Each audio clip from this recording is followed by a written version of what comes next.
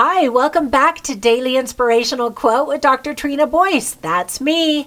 Today's inspiring quote is by Lou Holtz, who was a head coach for 34 years at both the college and pro levels.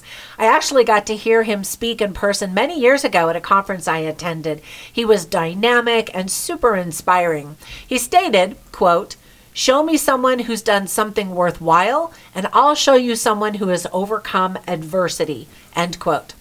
So once there was a girl who was complaining to her dad that her life was so hard and that she didn't know how she would get through all of her struggles. She was tired and she felt like as soon as one problem was solved, another one would arise. You might be able to relate to that.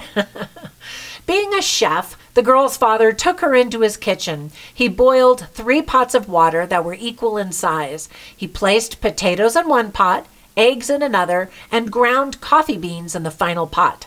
He let the pot sit and boil for a while, not saying anything to his daughter. He turned the burners off after 20 minutes and removed the potatoes from the pot and put them in a bowl. He did the same with the boiled eggs. He then used a ladle to scoop out the boiled coffee and poured it in a mug. He asked his daughter, "What do you see?" She responded, potatoes, eggs, and coffee." Her father told her to take a closer look and touch the potatoes. After doing so, she noticed they were soft. Her father then told her to break open an egg.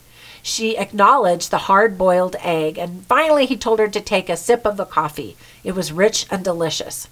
After asking her father what all of this meant, he explained that each of the 3 foods had just undergone the exact same hardship, 20 minutes inside of boiling water. However, each item had a different reaction.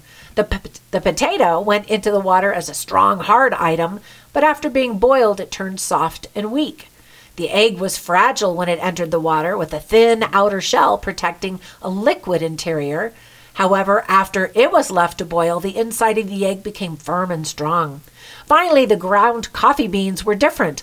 Upon being exposed to boiling water, they changed the water to create something new altogether. He then asked his daughter, "Which are you? When you face adversity, do you respond by becoming soft and weak?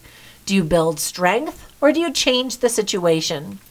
So the moral of that story is life is full of ups and downs, wins and losses, and big shifts in momentum, and adversity is just a big part of this experience. And while many of us would rather not face adversity, it doesn't have to always be a negative thing. In fact, handling adversity can be a positive experience that can lead to personal development. And we've definitely experienced that with COVID, haven't we? When facing adversity, it's important to recognize your freedom to choose how you respond. You can respond in a way that ultimately limits you, or you could choose to have a more productive response that could potentially open windows of opportunity that we didn't even know existed.